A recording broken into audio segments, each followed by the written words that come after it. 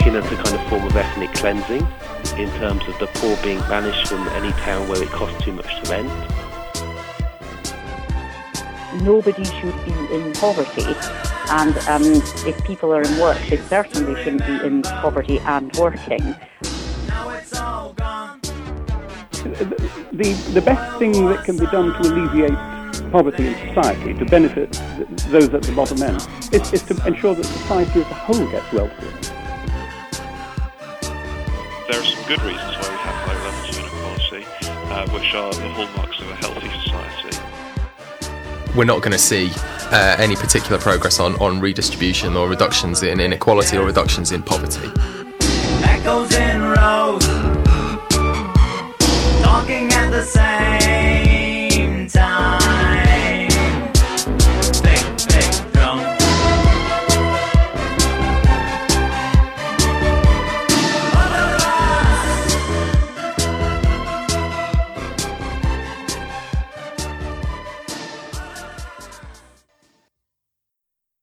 Hi and welcome to 2020 Visions with Biz and Reese, a series that takes the long view looking at politics, society and culture in the UK over the next decade.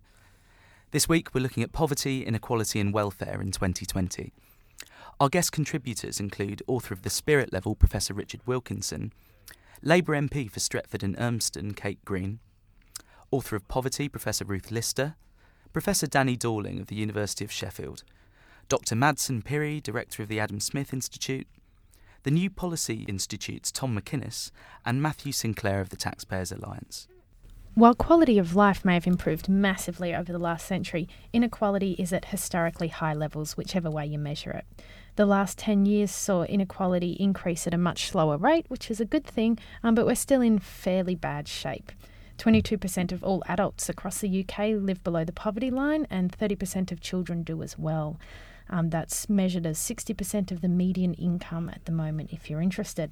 And as for equality itself, the current Gini coefficient is approaching all-time high levels. It's at 0.034 for those of you who get the numbers, where 0 is an entirely equal country and 1 is an entirely unequal country. So we're about on par with Estonia. While some of the widest income gaps between social groups in the UK have actually decreased over the last 30 years, which is lovely, systemic differences still remain.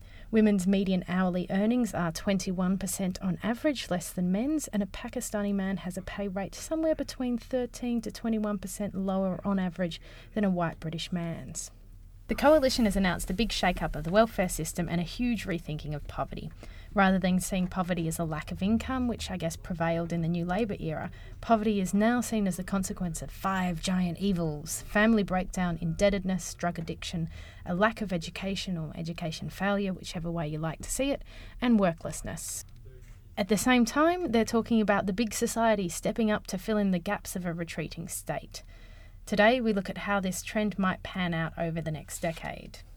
Will the UK continue on its path towards a divided community, or have we reached somewhat of a watershed, where the allegedly exhausted redistributive policies of the previous Labour government will somehow be reinvigorated and reshaped by a progressive Conservative alliance to tackle inequality and poverty once and for all?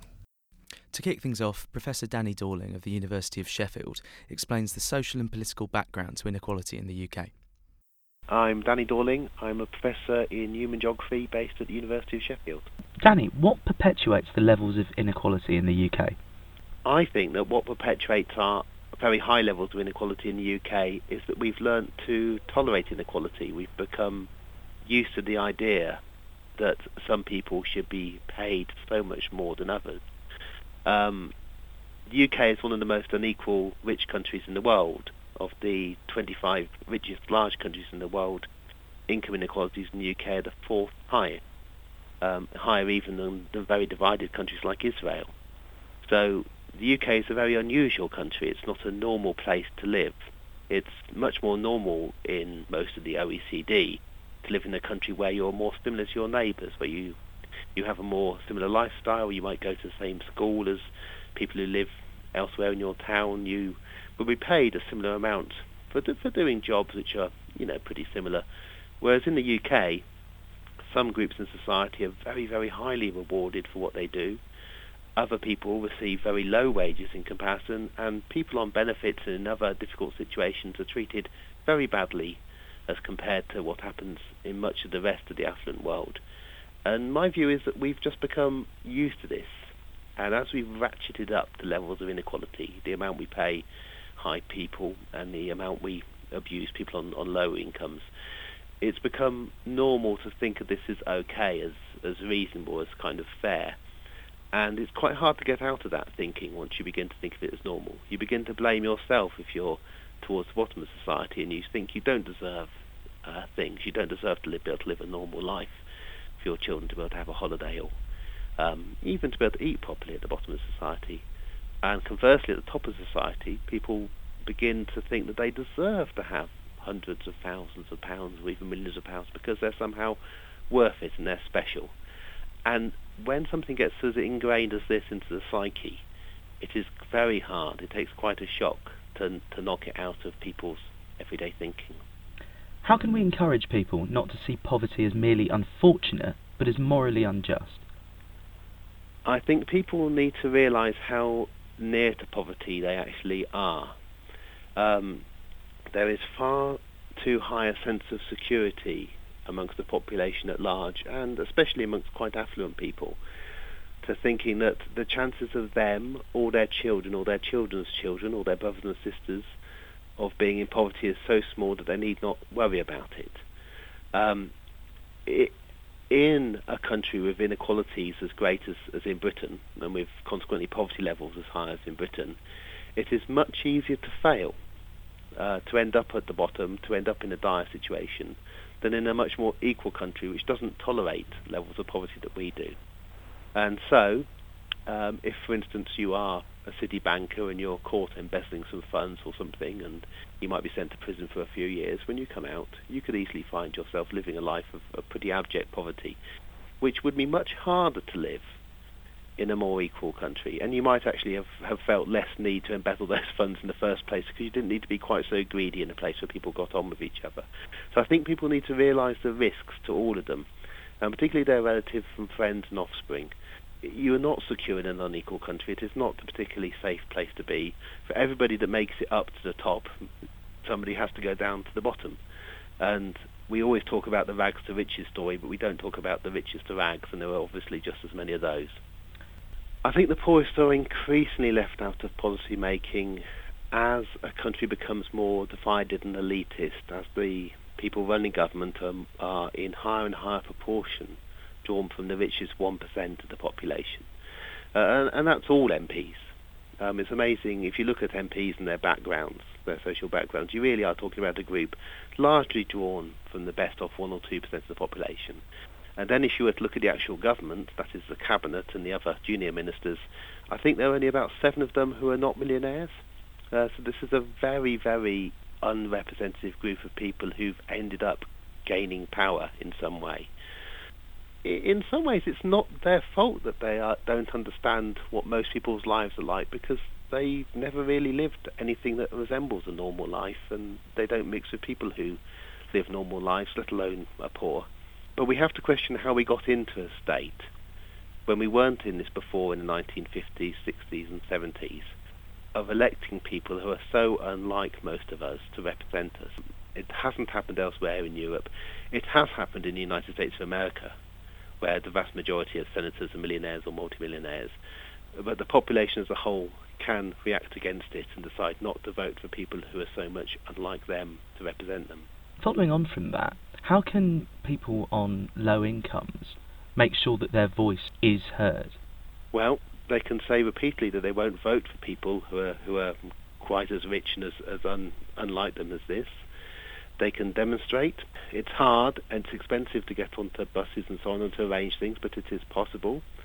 And if you look at other parts of Europe at the moment, you'll see people are far more willing to demonstrate than we are in Britain. We've kind of had a lot of the fire kicked out of it. But there are many, many ways of doing it, and the demonstration does get the people. They try to pretend it doesn't. I was listening recently to a programme about Margaret Thatcher, which said that she almost cracked under the strain of being called the milk snatcher as a young education minister in the 1970s. She found it very distressing to be attacked. And I thought, well, I wish people had just attacked her a little bit more, and then we might have been saved all that trouble in 1979 and in the 1980s. So demonstrations do have an effect. The effect is aggregate. So it's the effects of thousands and tens and hundreds of thousands of small actions. The problem comes if you don't do anything at all. If you do anything, it helps add up to that aggregate effect. I think what the government are doing is playing a game of suggesting they'll do things that are so inhuman and unfair that when they do something that's pretty bad, it'll seem as generous in comparison to some of the horror stories. You're looking at a kind of form of ethnic cleansing in terms of the poor being banished from any town where it costs too much to rent. That is pushing people away from much of London, much of the southeast, into a few poor ghettos in the south and up into northern towns where the housing benefit rates will actually pay for some people to live. For major homeless charities are saying you're looking at hundreds of thousands of people made homeless. You're looking at increased rates of begging. If you were to reduce job seekers allowance, which is currently just £9 a day, which is not enough to buy yourself food and soap and to get a bus fare, and just think about living on £9 a day. If you cut that even a little bit, you're basically telling people that they need to steal if they want to be able to get by. I mean, you're looking at a fairly disastrous situation to make what are relatively tiny savings in money compared to the money you could make simply by getting rich people to pay the taxes they're supposed to be paying. I think this government are much more dangerous than we think they are. I think we've underestimated them and the ideology that permeates through them. And I think you've got to look at the timing for this. I didn't come to this view until very recently, to actually seeing what the government had done in office. I thought they were kind of quite benign, almost to the right of the Labour Party kind of people beforehand. But the things that they're doing and suggesting do suggest an ideology there, which is pretty terrible, which is an ideology of a kind of survival of the fittest, which says that we should look after the very, very poorest. We don't want to see people dying in the gutter. But everybody else should be made to fight their way through life so that a few rise to the top. And I think the way we've ended up with such a terrible ideology being so powerful is if you look at the ages and the geography of the people in charge of the country, most of them are my age or pretty younger, and they were growing up in the wrong parts of the country to see any effect of the 1980s recession.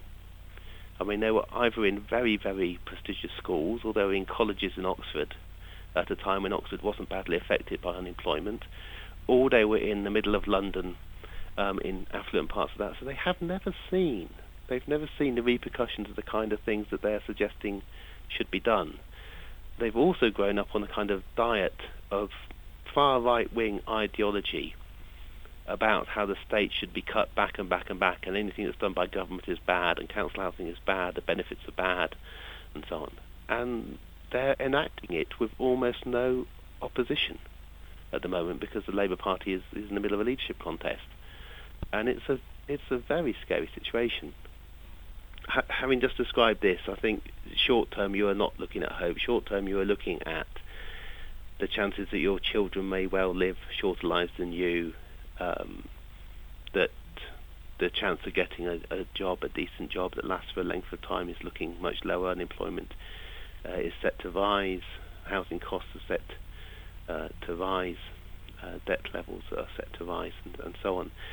However, when we were last in a situation as bad as this, which was in the early 1930s, starvation rates were higher. We were absolutely poorer, and we got out of it.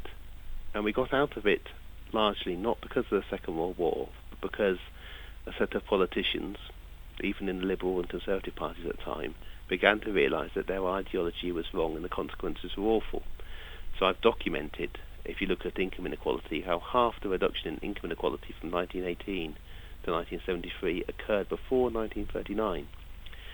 We were already taxing the super rich. We were taking their houses off them and so on in the 1930s through death duties because we couldn't make the life of the poor any worse.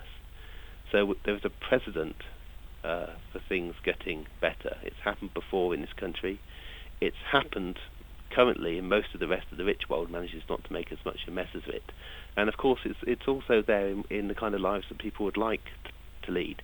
It's just we're being stopped by a tiny group of people who are very, very ignorant and have got it very wrong, and it'll take them some years to learn it, and a huge amount of suffering from most of the rest of the population, I fear, while they're learning the mistakes of their thinking. And I guess perhaps proving that maybe not all politicians are bad, we also spoke to Kate Green, who's the former Chief Executive of the Child Poverty Action Group and the Labor MP for Stretford and Urmston.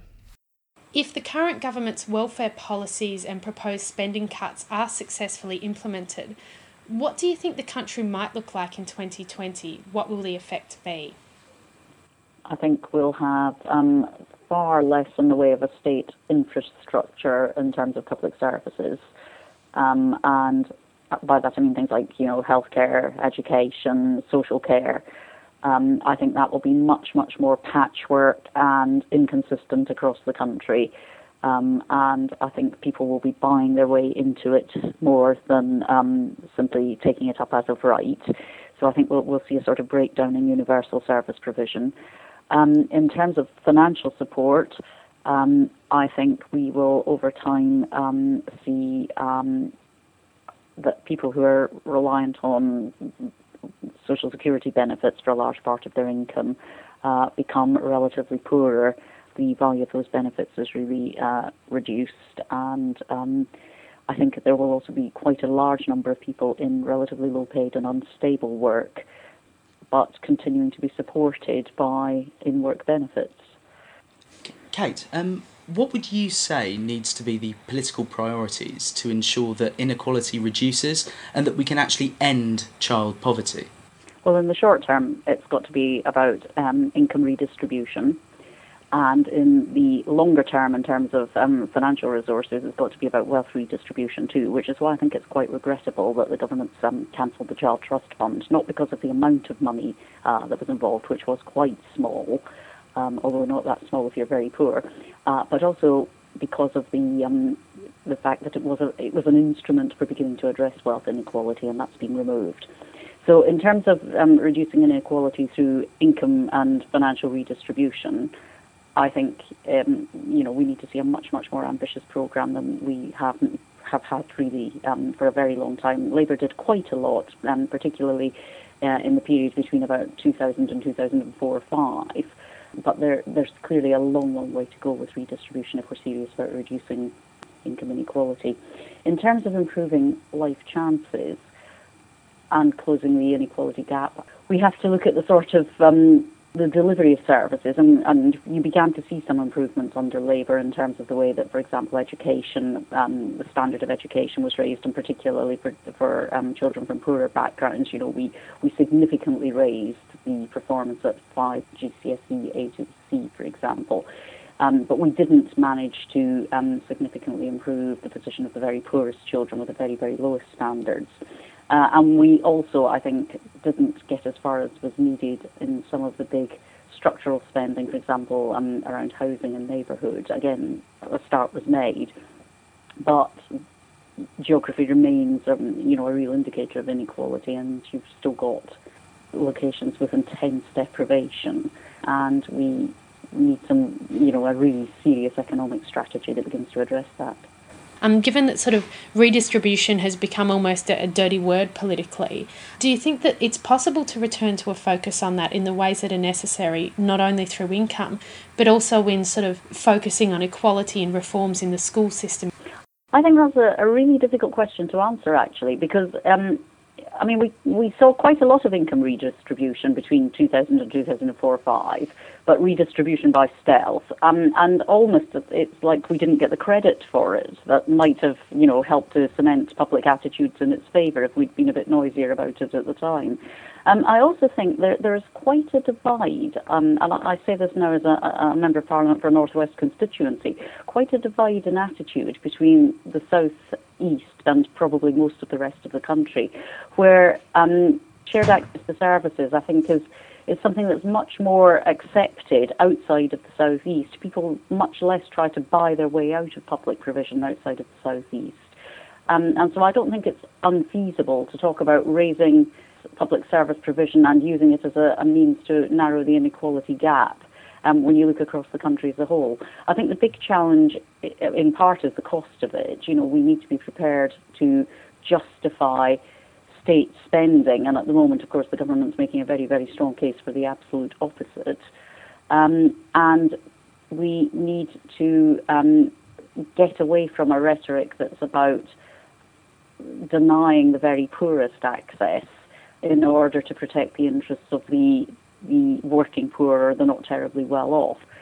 We need to be much, much bolder about raising the standard of living for people across the lower end of the income spectrum, and making the case for how that can be done in a way that actually benefits.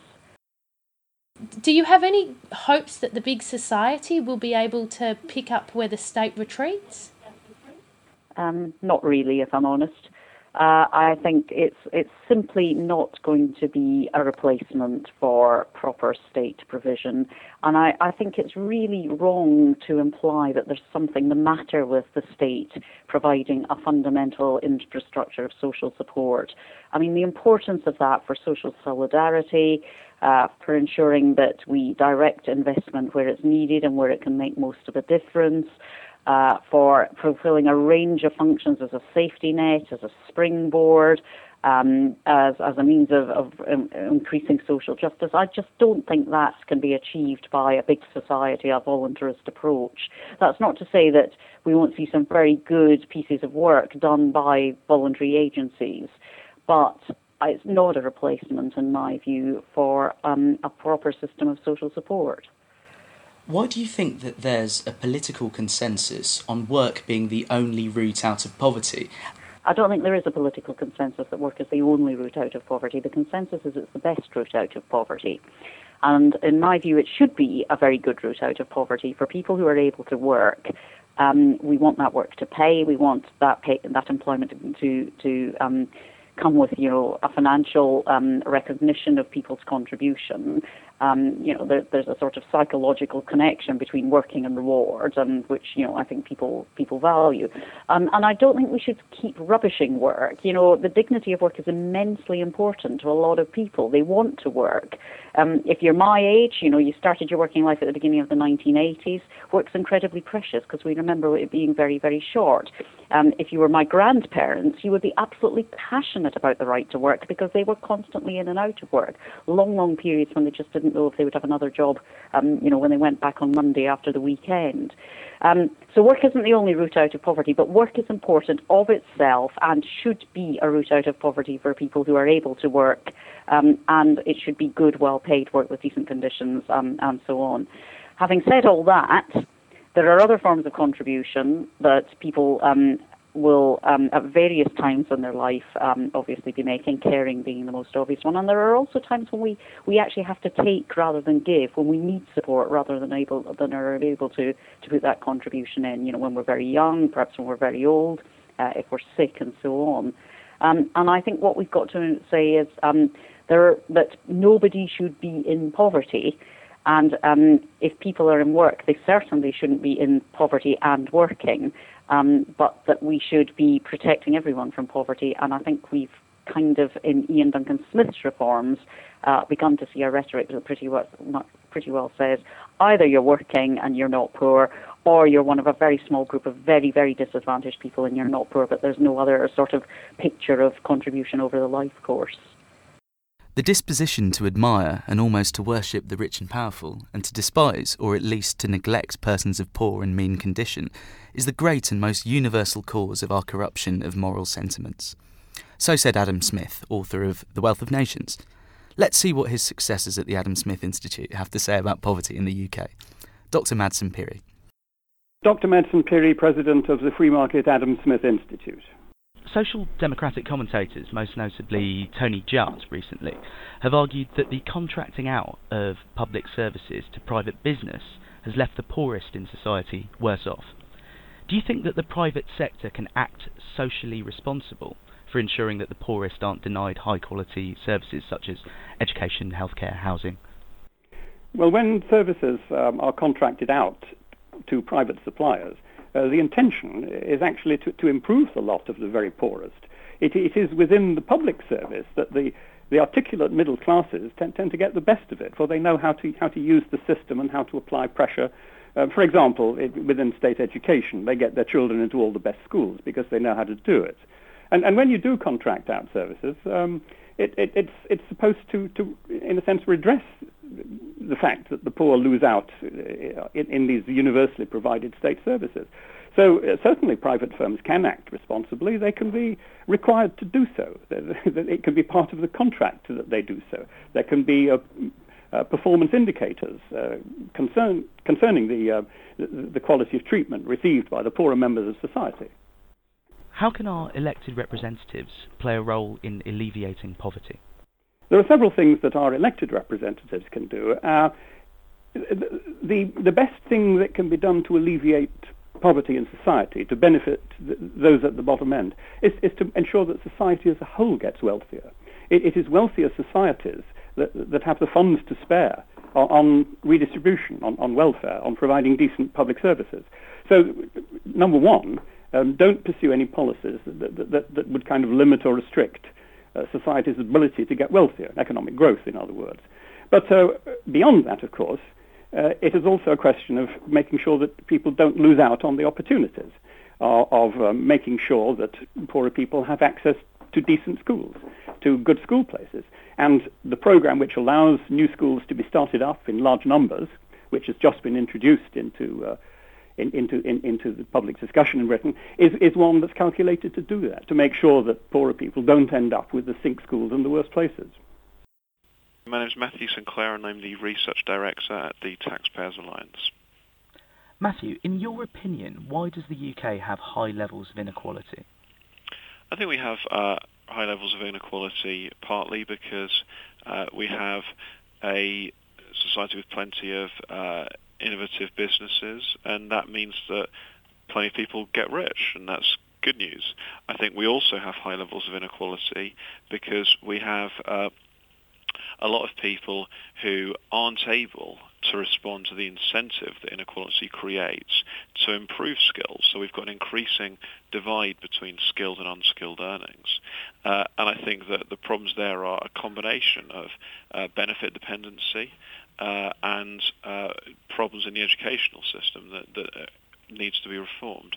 So I think there are some good reasons why we have higher levels of inequality, which are the hallmarks of a healthy society, and there are also and a dynamic economy. There are also some negative factors which are driving inequality, and people being unable because of social failure, political failure, to take advantage of the opportunities that are out there. We've got a benefit system where working in the minimum wage of £5.80 an hour can, after benefits are withdrawn and taxes taken, be worth as little as 26p an hour.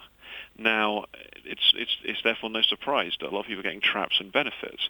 If they get traps on benefits, it means they get traps on low incomes, and however you measure inequality, it's bad for it. It means that people aren't getting onto that career ladder. So I think benefit dependency is part of the problem. I think the education system is another part of it.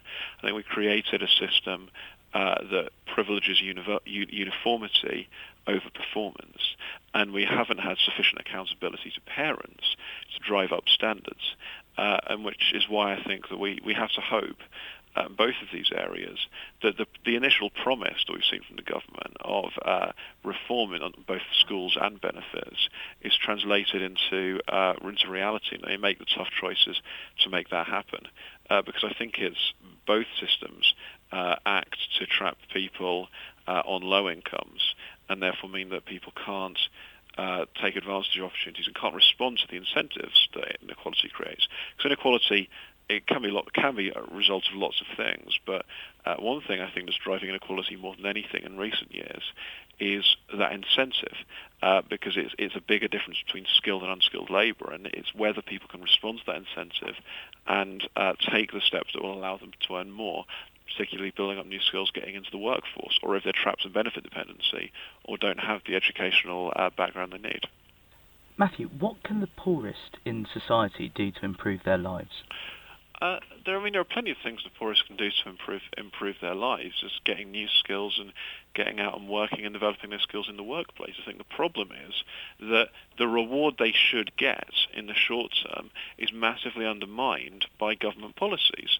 So you have that £5.80 an hour becoming worth much less than it should be. So businesses are paying out £5.80 an hour, and that should be giving us a pretty healthy incentive for people to work. Instead, that's becoming as little as 26p an hour because they get less benefits, they have to pay more in tax. I don't think it's any surprise that it just doesn't seem worth it to many people. So we need to make it more worthwhile for people to get into work in the short run, because in the long run, work is the only way out of life on low incomes.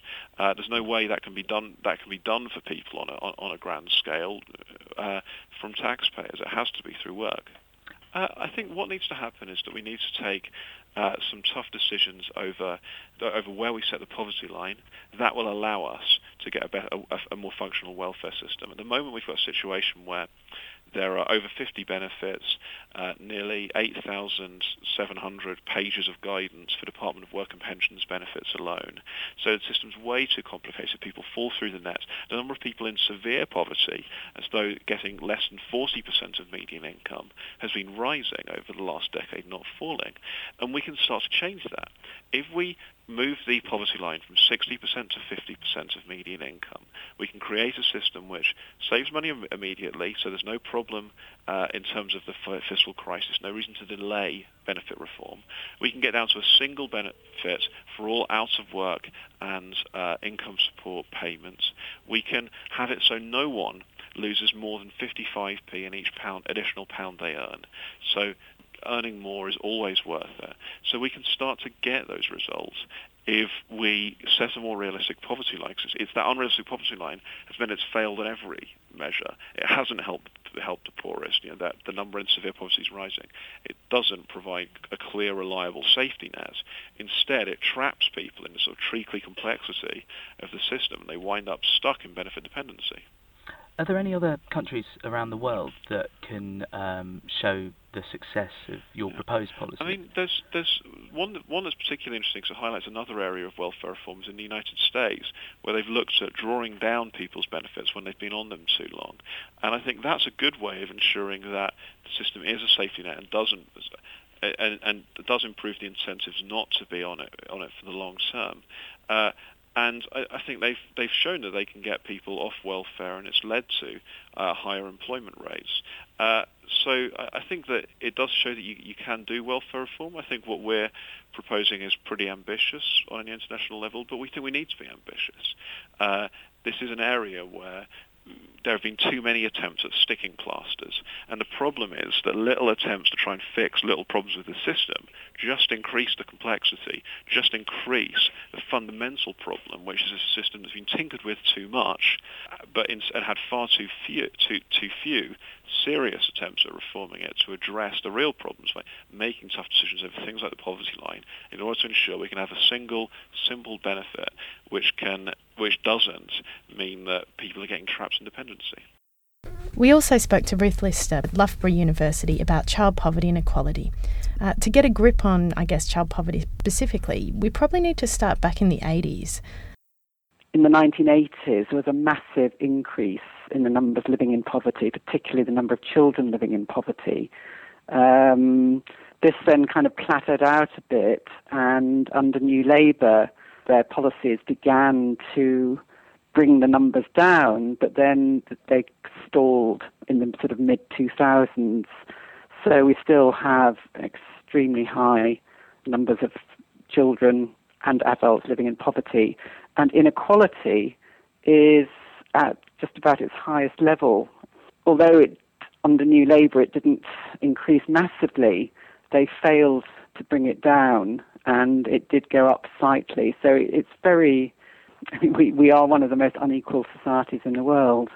And if the kind of public expenditure cuts go ahead that are being talked about, then the effects on people on the lowest incomes are going to be dreadful. People on low incomes rely more on the state for public services, for their well-being. So if you're cutting back the public sector, then it's going to affect them particularly badly, harshly.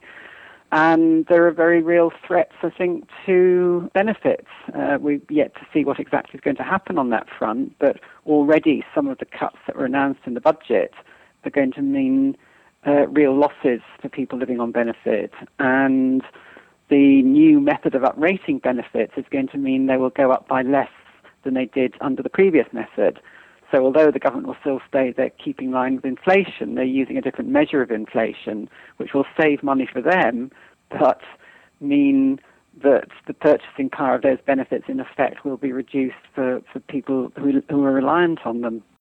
If we look at the United States, which pioneered a lot of the more punitive welfare-to-work type measures, cut back dramatically, so it really has, you could hardly call it a welfare state, really, but very much a kind of residual basic safety net. And my fear is that is, I mean, there've already been, in recent decades, we've been moving away from a more universal welfare state in which we all share our solidarity with each other to one which is kind of a safety net for the people at the bottom. And my fear is that we will go further down that road, whereas I would argue we should be looking at, for instance, Scandinavian Nordic countries who are much more effective than we are in reducing poverty, including child poverty, by paying more universal benefits and by providing a strong infrastructure of services. But of course, in order to achieve that, the public has to be willing to pay higher taxes. Do you see any signs of hope around the UK keeping the previous government's pledge to eradicate child poverty by 2020? Well, that was a very important pledge, and what it did was in a sense, by making that pledge, the government made itself accountable to organisations campaigning around child poverty. It meant that every year, when the poverty figures come out, there is a benchmark against which to measure them. And I think that's been extremely helpful from a campaigning point of view. And my understanding is that the present government, the Conservatives, signed up to that pledge, and that means it's going to be harder for them to pursue measures which are going to make life worse for people in poverty. It doesn't mean it won't happen, but in a sense they're going to be held accountable by the same measure. It's certainly, when I compare it with what it was like in the 1980s, when we had a Conservative government who didn't even accept that poverty existed, then at least from that point of view, we do now have a government that accepts that poverty exists, that child poverty should be a priority. It's just, I think it has a different diagnosis of what the problem is than many of the organisations and campaigning around child poverty have. I think there's always things that a wider public can do, that community organisations, that voluntary organisations can all help in terms of improving the quality of life of people living in poverty, supporting people, for instance, in getting training and so forth. But the idea that civil society, as it's sometimes called, can itself take the measures necessary to eradicate poverty, which is in a sense what is implied by all this talk about the big society, is simply nonsense. Ultimately, the state has to take action, either directly or through regulating the market, the labour market. New Labour did not use the word redistribution. They were reluctant to use it, and so what happened was they kind of redistributed by stealth, quite a lot in fact, but because they weren't prepared to make the case to the general public and say, look, this is what we're doing, this is why we're doing it, redistribution has a really valid social purpose in terms of creating a fairer society. It's not surprising that over that period, British Social Attitudes Survey found a declining public support for redistribution. And my theory is that if even a Labour government isn't prepared to come out and argue for redistribution, then I think, and it was particularly among Labour supporters that support, I think, has diminished, then I think people think, well, it can't be a very good idea then if even a Labour government doesn't say it's a good idea. It will be what J.K. Galbraith talked about in terms of private affluence, or at least private affluence for some, and public squalor as our public services are run down. And it certainly won't be private affluence for people at the bottom. So I fear, the high earners will continue to do very well. For good measure, we also asked Tom McInnes from the New Policy Institute, who produces the Monitoring Poverty and Social Inclusion report every year, about what changes to poverty and social exclusion have happened in the UK. And I guess keeping in mind that, as Ruth outlined, some really great stuff happened in the golden years of equality in 1999 to 2005, where we saw poverty levels drop and all sorts of wonderful stuff happened. What do you think caused it, Tom, and can it continue over the next decade? So if you say that, well, there's kind of a period of progress from 1999 to 2004, which is quite noticeable over the longer term, then you've got two things there. Firstly, you do have a certain amount of economic growth there, which allows you to redistribute that money and put it into, say, tax credits. But secondly, that's the inaction of a load of plans that New Labour hatched in opposition, that they kind of worked on all this stuff. And they said, well, we're going to do this, we're going to bring in the minimum wage, we're going to do this stuff on tax credits, we're going to have all these various types of New Deal. And whilst on the one hand, it seems like policy overload, they did have the time to kind of think about them and look at what was happening in America, look at what had happened in Scandinavia, and kind of bring these ideas in. Now, you could then say that what they didn't do was, in their first term in office, do the same amount of thinking that could then be applied to the second term. That, in a sense, kind of policies run out, and you get the real sense of a government that was then dealing, like, sort of putting out fires, and a lot of these fires weren't domestic, right? A lot of attention got diverted, and sort of when Britain sort of went on this kind of larger international imperialist campaign. Do you think then that the Conservative Party, having had so long in opposition to come up with its, 5 pathways to poverty, do you think we are actually going to see any real movement based on that? Or, will we have to wait until we get another Labor government having had 5 years in opposition or 10 years in opposition before we see progress again? I assume so. This is my assumption that I'm working on, that actually, that no, we're not going to see any particular progress on redistribution or reductions in inequality or reductions in poverty. I don't think we're going to see that, and I think we're going to see that, as we're going to see everything, blamed on the huge financial crisis and the deficit and what have you that was inherited by this Conservative government and was left to them by Labour, as it always is. So not only are we probably not going to see any change on it, we're not going to really see any kind of sort of honest discussion around it either. How big do you think the changes will be, though? Like welfare reforms, they're talking about a huge shake-up of benefits. I mean, in their own words, there's huge changes to the welfare state, right? I mean, even in opposition, the dynamic benefits reform was seen as the biggest change to welfare in... I mean, it always is the biggest change since records began, but this was seen as, a particularly substantial shift. And I think, compared to some of the changes made by Labour, then, it was sort of pretty substantial. And, it changes the nature of it. What I don't know is whether it completely destroys it or like sort of tears it down, builds something new, or just actually makes a very big change to earning. Are you concerned about these changes? My sort of bigger concern right now would be about the gaps in how people in low incomes are seen by the rest of the country. David Cameron was talking about means testing council housing. So basically after 5 years or 10 years, if you had a job, you would be evicted? I don't know. You would move on. Your tenancy would shift and you would move somewhere else. You'd move into the private rental sector. You would move into the private rental sector. Now, I don't actually think that's going to happen because it's directly contradictory to a lot of Conservative rhetoric about rewarding people who go into work. I mean, it's absurd, right? You get a job and you lose your house. But it betrays a certain thinking there that we're going to have certain things that are only really for the very, very poorest, and that we're not going to have any sort of continuum of income.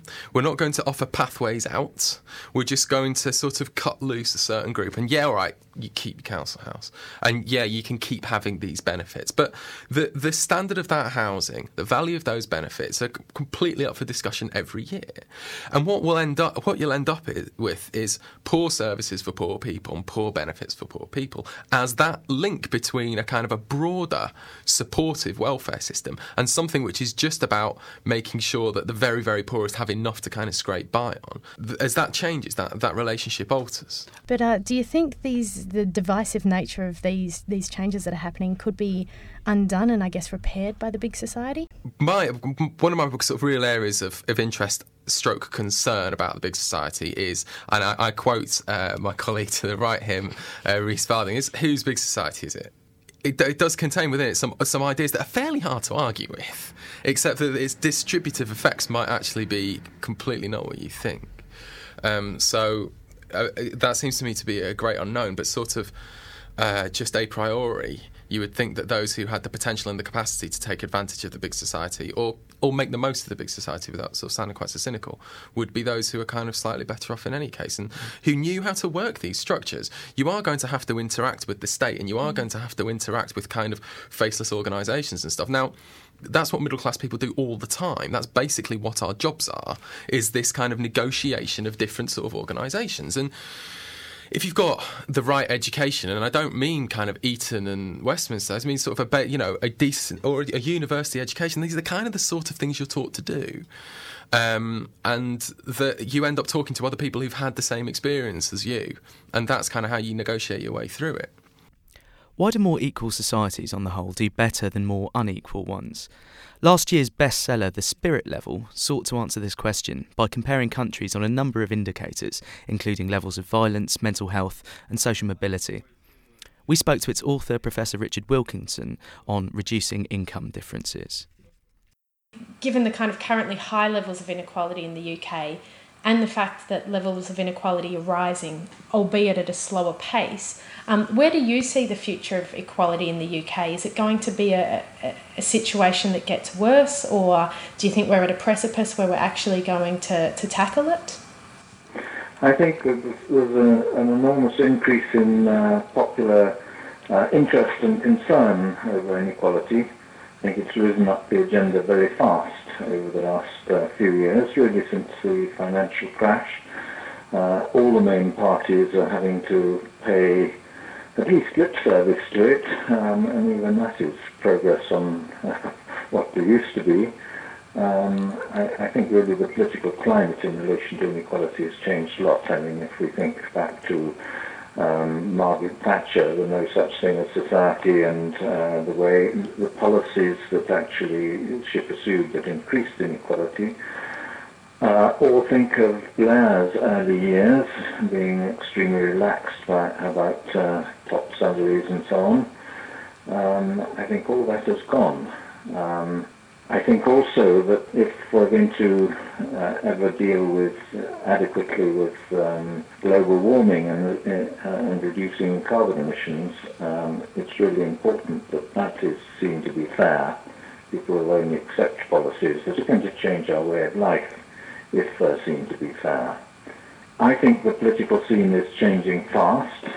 I hope very much that politicians, society in general, I hope we manage to move in that direction. It will be a battle, and I think during the cuts, the response to the cuts, will depend a lot on whether they seem to be done fairly or not, or whether we have very widespread protest and civil unrest in the way that some European countries have had. I think all those things depend on fairness, and that actually means reducing income differences.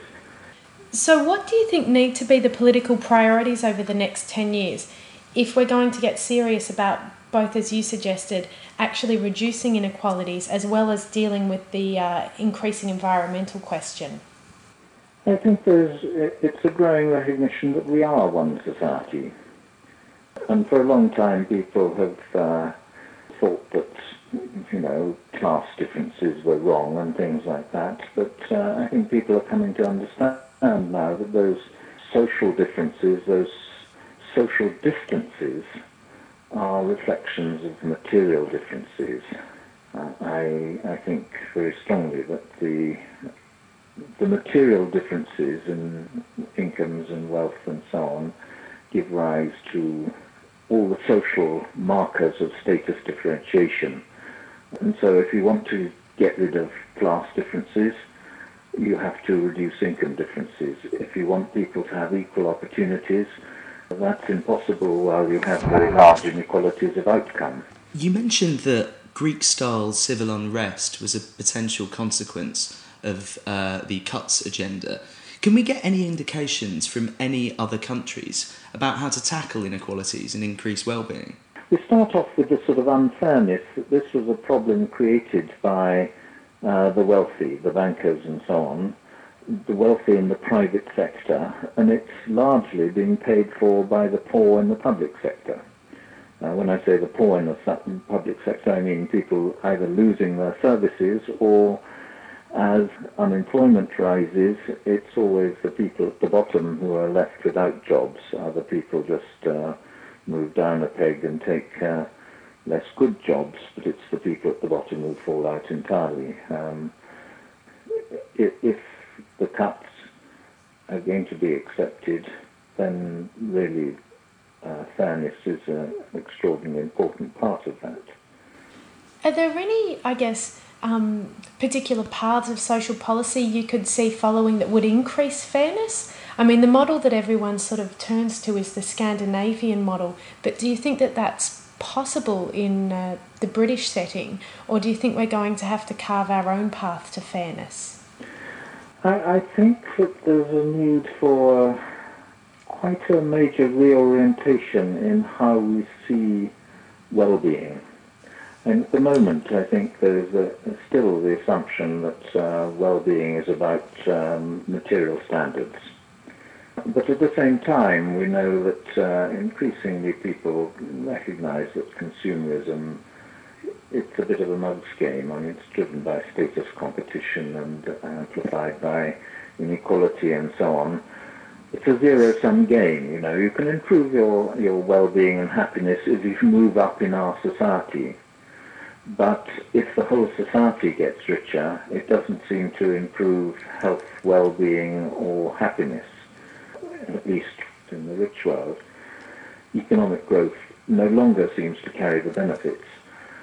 And yet it's clear that, you know, now that we've satisfied most of our material needs and there is this sort of diminishing returns to increased wealth, that our social needs are unmet in many ways. I mean, I think surveys would show that people feel that consumerism or materialism involves a sacrifice of more important values to do with friends and family and community.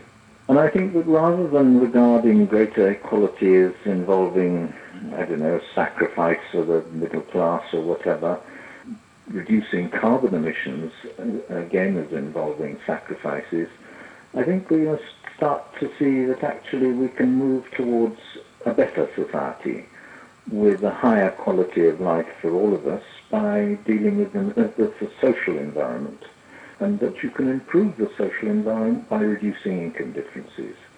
You know, we find that the more equal countries in the rich developed world, or the more equal of the 50 American states, do better in so many different ways. They have better health, they have less violence, less drug problems, lower teenage birth rates, better mental health, smaller prison populations, all sorts of things like that. And these benefits are not just confined to the poor. Benefits of greater equality seem to extend to the vast majority of the population. Greater equality can improve the real quality of life for all of us. And, you know, this is beginning to be recognized by some economists who, you know, recognize that GNP per capita isn't the same as well-being, and that we do need to build other things into what we regard as progress. The greatest threats to attempts to reduce carbon emissions must be consumerism. And as I said, that's driven by status competition and intensified, if you like, by inequality. It looks as if in more unequal societies people spend more of their income, save less, they work longer hours because money becomes even more important. It says what you're worth in a way, whether you're valued or devalued. And we need to get away from that kind of society. We should be thinking of greater equality and sustainability as a way to a better life, getting out of this sort of dead end of consumerism and the diminishing returns of increased wealth for the rich societies. The biggest danger for the next 10 years, I fear, is forgetting. We'll probably continue to shield ourselves from the existence of poverty.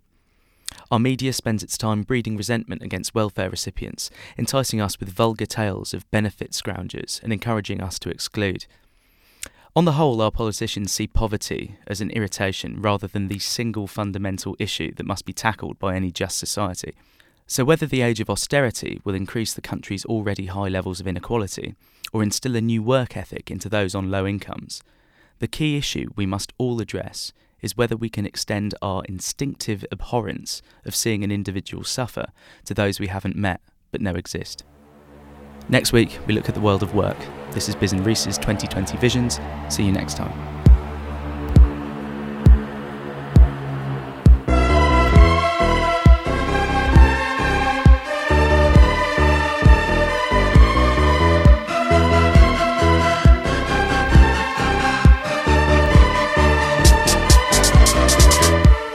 Standing in the dark,